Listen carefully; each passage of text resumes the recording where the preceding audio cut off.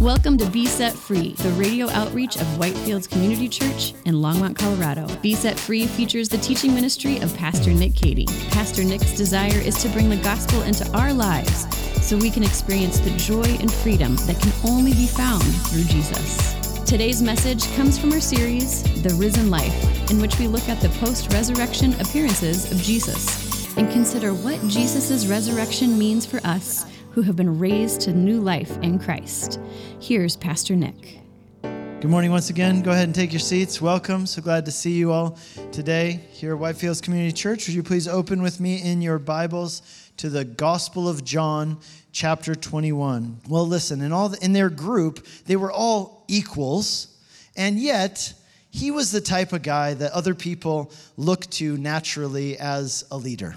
He was assertive, he was bold, he was confident, and if he was honest, he would have admitted that he kind of looked down on the other guys in the group. I mean, he liked them, they spent a lot of time together, they were friends, but he didn't have a ton of respect for them. You see, in his opinion, many of them were, well, they're kind of weak, they're kind of timid. They could have all afforded, in his opinion, to be, well, a lot more like him. And so that night, when Jesus told his disciples that in the near future, they were all going to fall away, they were all going to abandon him, Peter stood up and said, "No way, not me. Maybe these guys, but not me." And Jesus said, "Peter, it's written in the prophecies, strike the shepherd and the sheep will scatter." And that just made Peter all the more adamant, and he boldly declared, "Look, I don't know what about those prophecies, but listen, maybe these other losers here," pointing at the other disciples, "maybe these other losers would do something like that, but not me." And I wonder how the other disciples must have felt when Peter said that, right? They're probably like, "Bro, we're right here. Like, we can hear you. Like, maybe wait till we're not here to say that, please. Like, we're right here." And Peter's like, "I don't care. It's true. Look at you guys. You probably would do something like that, but not me. I'm committed, and I'm not afraid. I am ready to lay down my life for Jesus." And Jesus told him, "Peter, slow your roll, bro, because listen, I tell you, this very night, before the rooster crows, you will deny me 3 times.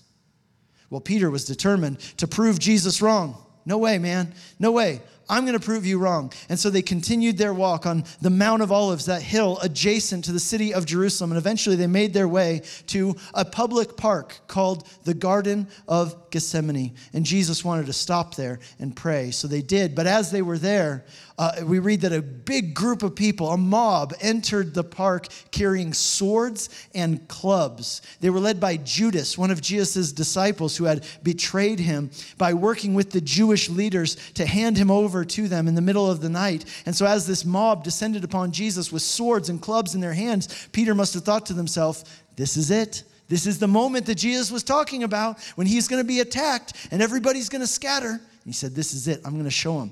I'm not going to do that. I'm not going to turn and run. So what did Peter do? He reached in his coat and he pulled out that weapon that he had been concealing this entire time. He took out that weapon and he attacked. He cut off one of the men's ears who was part of that mob. But much to Peter's surprise, rather than being proud of him, Jesus scolded him. Jesus told him, "Peter, put away your weapon. I don't need you to defend me. If I needed to be defended, I would call on the Father and he would send a legion of angels to defend me. I don't need you and your little sword there." And then Jesus willingly handed himself over to this mob for them to bind him and for them to lead him away. Well, when that happened, it says there in Matthew's gospel that all of the disciples left him and fled. They all ran away except for one, except for Peter. Peter, it says, rather than running away with the other disciples, Peter followed the mob from a distance, and he followed this mob as they led Jesus up to the house of Caiaphas, the high priest. And they took Jesus to the home of the high priest in the middle of the night because they wanted to convict him of blasphemy so they could justify putting him to death. And so Peter, he tried to get as close to the action as he could. First, he followed the mob from afar off, and he snuck into the courtyard where a crowd had gathered in the courtyard of the home of the high priest. And so Peter did his best to kind of blend in with the crowd. And at this point, you got to understand, Peter must have been thinking to himself, "See, I showed them. I showed them. I proved them all wrong. After all, when the mob had attacked Jesus, Peter had stood his ground. When the other disciples had run away after the Garden of Gethsemane, Peter had not run away. He had followed the mob, and he was right there, standing right outside the building where the action was happening, where Jesus was standing trial before the high priest. And he must have said to himself in his heart, he must have said, see, I proved them all wrong. I showed them. I'm no coward. All those other losers, they all did it. When things got hard, they turned and they ran, but not me. Apparently, I'm the only one around here who really loves Jesus. And as Peter was standing there in the courtyard, the gospel writers tell us that there was a fire there in the courtyard where people were warming themselves in the middle of the night. And maybe it was the flames of the fire illuminating Peter's face. But whatever it was that caused this to happen, one of the young servant girls who was standing there in the courtyard said, hey, I recognize you. You're friends with that guy Jesus, the guy who's on trial inside right now. And Peter, immediately, he denied it. He said, no, you're mistaken. You've got the wrong guy. I've never met him. I'm not associated with him. Peter was afraid. He was afraid that he too would be arrested just like Jesus. And so Peter, he walked away from the fire, maybe trying to get away from the light of the fire. Instead, he went and stood at the entrance to the courtyard, maybe near the gate or the opening to the courtyard. But then, a little while later, another servant girl recognized him. Maybe these servants had been with the mob that was there capturing Jesus in the Garden of Gethsemane, and she told to others, hey, everybody, this guy was with Jesus of Nazareth. And Peter then began to swear. He said, I do not know the man. I have nothing to do with him. Now, his denial must have been pretty convincing because it seems that people left him alone, at least for a little while, until verse 73 tells us some other people came and they said, you are one of Jesus' followers. We can tell because of your accent. You're not from around here. You're a Galilean. And Peter, it says at that point, invoked a curse upon himself, and he began to swear, I have nothing to do with that man. And right then, the rooster crowed. And Peter remembered what Jesus had told him, that before the rooster would crow, you will deny me 3 times. And it says that he went out into the dark and empty streets of Jerusalem, weeping bitterly. How many of you have ever done something where you thought, well, that's it? Right? There's no coming back from that. There's no way to recover from that. I've gone too far. There's no way that I'll be able to keep my job after that. There's no way that my wife or my husband will ever forgive me. There's no way that my kids will ever respect me. There's no way that that person will ever talk to me again because I've burned the bridges. I've irreparably damaged this relationship. And maybe it wasn't just one big event that caused that relationship to break down. Maybe it was a lot of little things over time. Death by 1,000 paper cuts, right? The little events that cause trust or respect to erode over time in that relationship. Years of neglect, years of unkind words, or years of mistakes. And the relationship is at the point where it seems it can never be fixed. I think that all of us have experienced that kind of situation in our lives. But in our passage today, we're going to see how a broken relationship can be restored. The title of today's message is The Restoration of Peter. And in this passage, we're going to see that sin leads to separation. But in order for restoration to take place, there must be death that leads to new life. That's our sentence for today. It'll also be our outline for how we study this passage. I want you to write it down, memorize it, take it with you, take a photo, whatever you got to do. This will be our takeaway truth, our one-sentence summary. So write that down, and that'll be our outline that we use to study this passage. You ready? Sin leads to separation. Peter had sinned greatly. In the crucial moment when he had the opportunity to identify himself with Jesus, he chose to curse Jesus and deny him before others. Peter probably remembered as he walked the streets of Jerusalem that night, weeping to himself. He probably remembered Jesus' words from years ago when Jesus had told them this, everyone who acknowledges me before men, I will also acknowledge before my Father who is in heaven. But everyone who denies me before men, I will also deny before my Father who is in heaven. According to Jesus' own words, what Peter had just done was a damnable sin.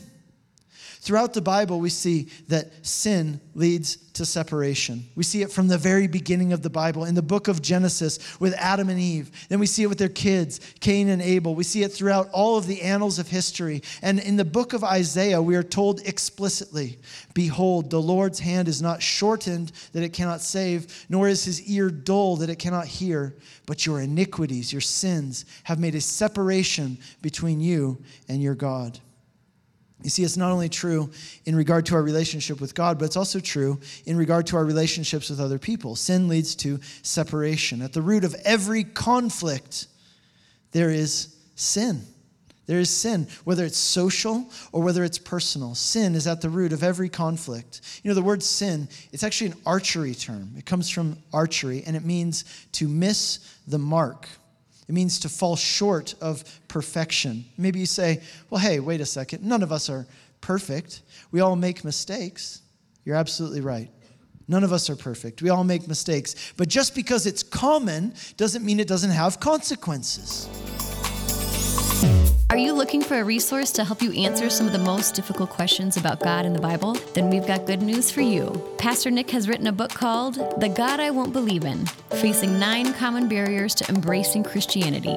In this book, Pastor Nick deals directly with some of the biggest questions people struggle with, such as how a loving God can allow innocent people to suffer, whether God condoned genocide in the Old Testament, or whether the Bible encourages the suppression of women and minorities. Does the Bible really say that some kinds of love are wrong? And is there any actual proof that God exists or that the Bible is trustworthy? Pastor Nick addresses these topics and more in this book, which is a great resource for anyone who wrestles with doubts or has concerns about these topics. And it is a great resource for those who want to help others who have questions about these topics. So to purchase this book, search for The God I Won't Believe In, Facing 9 Common Barriers to Christianity, wherever books are sold, or visit nickcady.org. To celebrate the release of this book, we are offering a free copy of the book as our gift to any of our listeners who make a donation of any amount to support Be Set Free Radio at besetfreeradio.com.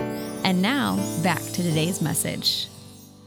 You see, when we fall short, when we miss the mark in our relationships, for example, there are always repercussions. Hurt feelings, broken trust, frustration, disappointment, and over time, those things lead to separation. And in our relationship with God, the stakes are even higher. The wages of sin, the Bible says, is death. That's what's at stake. What's at stake is the horror of eternity separated from God. So think about Peter here in this moment. He runs out of this courtyard, weeping into the streets because he realizes that not only has he betrayed Jesus as his friend, but he's also sinned against God by turning his back on the Savior. How do you ever come back from something like that? Jesus had flat out said, if you deny me before men, then I will deny you before my Father in heaven. And now Peter has committed this damnable sin. How do you recover from this? Well, that brings us to our next part of our sentence. Sin leads to separation. But in order for restoration to take place, there must be death that leads to new life. You know, Peter wasn't the only one of Jesus' disciples who betrayed him that night. Judas Iscariot, the one who had led that mob to find Jesus in the Garden of Gethsemane, he was also one of Jesus' disciples, and he also betrayed Jesus and had handed him over to the Jewish leaders who wanted to kill him. And the Bible tells us that both Peter and Judas, having denied Jesus, having betrayed him, having sinned against him, that night as they left their respective places, they felt terrible. They felt awful about what they had done. They both were filled with a sense of guilt and shame and regret over what they had done. But here's the thing. Peter and Judas, they chose to deal with their regret and their guilt and their shame in 2 very different ways. Judas, after he betrayed Jesus, he felt bad, and it says that he went out and he hanged himself. Maybe he thought that by doing this, he could somehow atone for his sins. But Judas' actions, of course, they didn't fix anything at all. They didn't fix the rift that had been created between him and God. He couldn't undo by killing himself the actions that he had done. It didn't atone for his sins. It didn't redeem his soul. But Peter, on the other hand, rather than taking his own life, at some point, after crying in the streets, he made his way back to the other disciples. He returned to the other disciples. And I wonder if he was afraid that they wouldn't accept him, or maybe they would look down on him. But Peter was willing to take those risks. After all, where else could he go? And those other disciples, apparently they did welcome Peter back in, even in spite of what he had done, because on the third day after Jesus was crucified, Peter was there when the women returned from the tomb who had gone there at daybreak to anoint the body of Jesus. They returned with the news that the tomb was empty, that Jesus wasn't there. And Peter then raced to the tomb to look inside, to see for himself if it was so. And indeed, he saw that the grave was empty and Jesus wasn't there. And it's interesting what happened next. We're told in the Gospel of Luke and in 1 Corinthians chapter 15 that on the day of Jesus' resurrection, Jesus met with Peter individually, personally, apart from all of the other disciples. Now, we don't know the details of what happened during that meeting, but you can imagine Peter must have been eager to apologize, to ask for forgiveness from Jesus for what he had done, and to ask Jesus if, after what he had done, Jesus would ever be willing to forgive him and take him back. And Jesus' answer was, yes, yes. You know, it's been said that in order for a broken relationship to be restored, somebody's got to die. Somebody has to die. Listen, in order for your broken relationship with God to be restored, only the death of Jesus could pay the price for your sins. It says in 1 John that only the blood of Jesus is able to cleanse us from all of our sins because he is the propitiation for our sins. Judas couldn't pay the price for his own sins. And friends, you would never be able to pay the price for your sins, the things that you have done against God. You cannot do enough ever to repair the broken relationship with God that you have created by your actions. But Jesus Christ came in order to cleanse us from our sins by taking the judgment for our sins in our place on the cross. Now, how do we know that? How do we know that Jesus was able to do that? Well, look at our sentence again. It tells us this. Sin leads to separation, but in order for restoration to take place, there must be death that leads to new life. You see, death alone is not enough. Anybody can die, right? That's not even hard. Many people have died, but only Jesus' death was able to pay the price for the sins of others. Why? Because Jesus was the only one who lived a truly righteous life, the only one who lived without sin. And as a result, he is the only one who is qualified to take our place and pay the price for our sins. And you know what else? His resurrection is the proof that he succeeded in doing it. It's the proof, it's the receipt that he paid the price in full. Think about it like this. If you were to wind up in jail and you were to call me with your one phone call from jail and say, Nick, I'm in jail. I need you to come and bail me out. You go get the money and you come and bail me out. And I say, okay, I'm on it. And then what do? Well, you're going to sit in jail and you don't have a phone. You don't know if I'm going to do it or not. How do you know if I did it? Well, you'll know if I did it if somebody comes and opens the doors to the prison. Well, in the same way, Jesus' resurrection is the receipt that he did indeed pay the price in order to set you free. The fact that he died and then walked out of those prison gates of death into new life, it's the proof, it's the receipt that he paid the price in full. And therefore, when this life is over, death will have no hold, no grip on you. Only the death of Jesus can bring about the restoration of your broken relationship with God. You know, in 2 Corinthians chapter 7, Paul the Apostle tells us this. He says, godly grief produces repentance that leads to salvation without regret, whereas worldly grief produces death. Judas, he felt bad for what he had done, but in his sorrow, it led to death rather than salvation. But Peter, on the other hand, he chose to repent and turn to the Lord, which led to salvation and a restored relationship with God. But you know what else? This is not only true in regard to relationship with God, this is also true in regard to relationships with other people. Whereas sin causes separation and division, in order to restore a broken relationship, somebody's got to die. What does that mean? Well, it means this.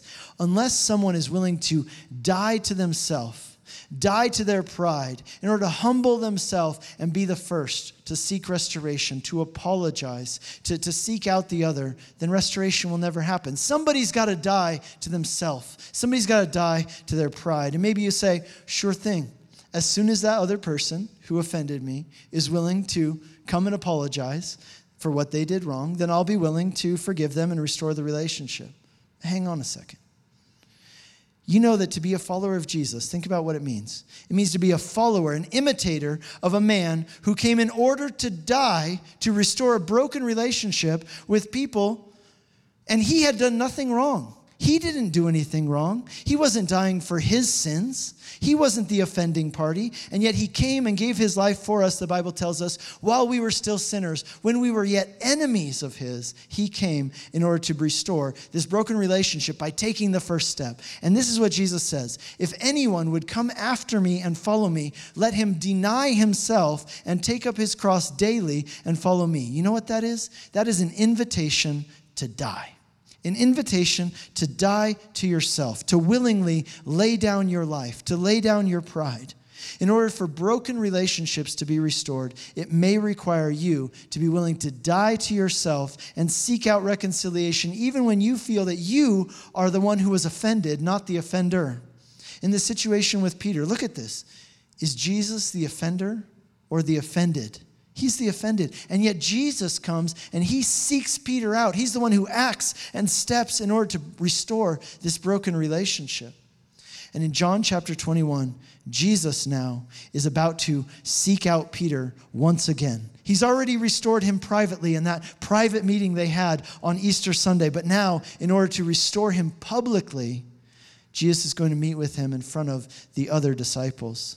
In John chapter 21, verse 1, let me walk you through the text. It says that the disciples had gone back to the Sea of Tiberias. That's just another name for the Sea of Galilee.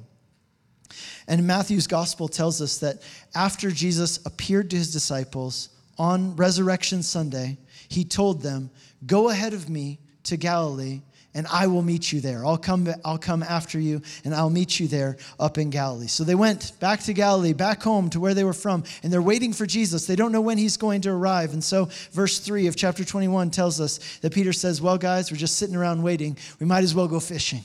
And so they all say, "Okay, fine, let's go fishing." So they all go out in their boats, and all night long they fish. A couple 100 yards off of shore is what it tells us. They're fishing all night, and they don't catch anything.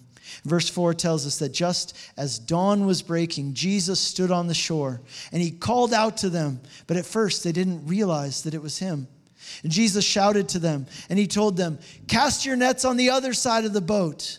And so they said, "Well, what do we have to lose? We haven't caught anything all night anyway. Let's go ahead and do it." So they cast their nets on the other side of the boat. And suddenly this amazing, huge haul of fish comes in. And immediately that triggered a memory in John's mind. He remembered the time back when Jesus first met them, when Jesus had done something similar on the shores of that same sea. Jesus had called out to them and said, "Hey, you guys fishing? Try and throw it on the other side." And they did, and they caught a huge load of fish. And that triggered the memory. "Oh my gosh," John said, "it's Jesus. He's the one on the shore." They couldn't see him from the distance and the fog. And so John tells Peter, "Peter, it's Jesus." And what does Peter do? With his clothes on, he just jumps right in the water, and he swims as fast as he can to meet Jesus. And of course, leaves the other guys to haul in the fish. That's what it tells us in verse 8.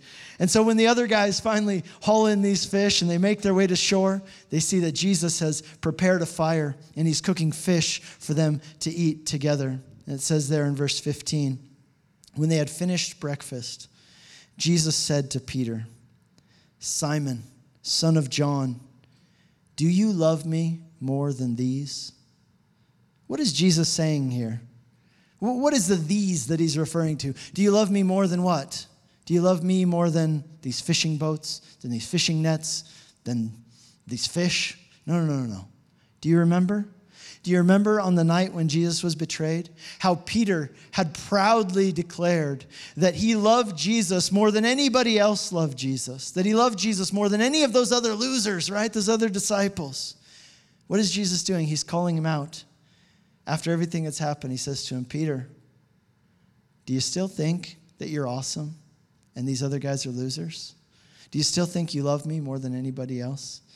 You can imagine Peter's face turning bright red. He's struggling to choke out the words and respond. And he finally says, "Lord, you know that I love you. Now, there's something going on here that you wouldn't immediately pick up on if you only read the text in English. But the original readers of this, they would have picked up on this because this Bible wasn't written in English. Of course, it was written in Koine, or Common Greek. And in Greek, the Greek language has several words to describe different forms of love.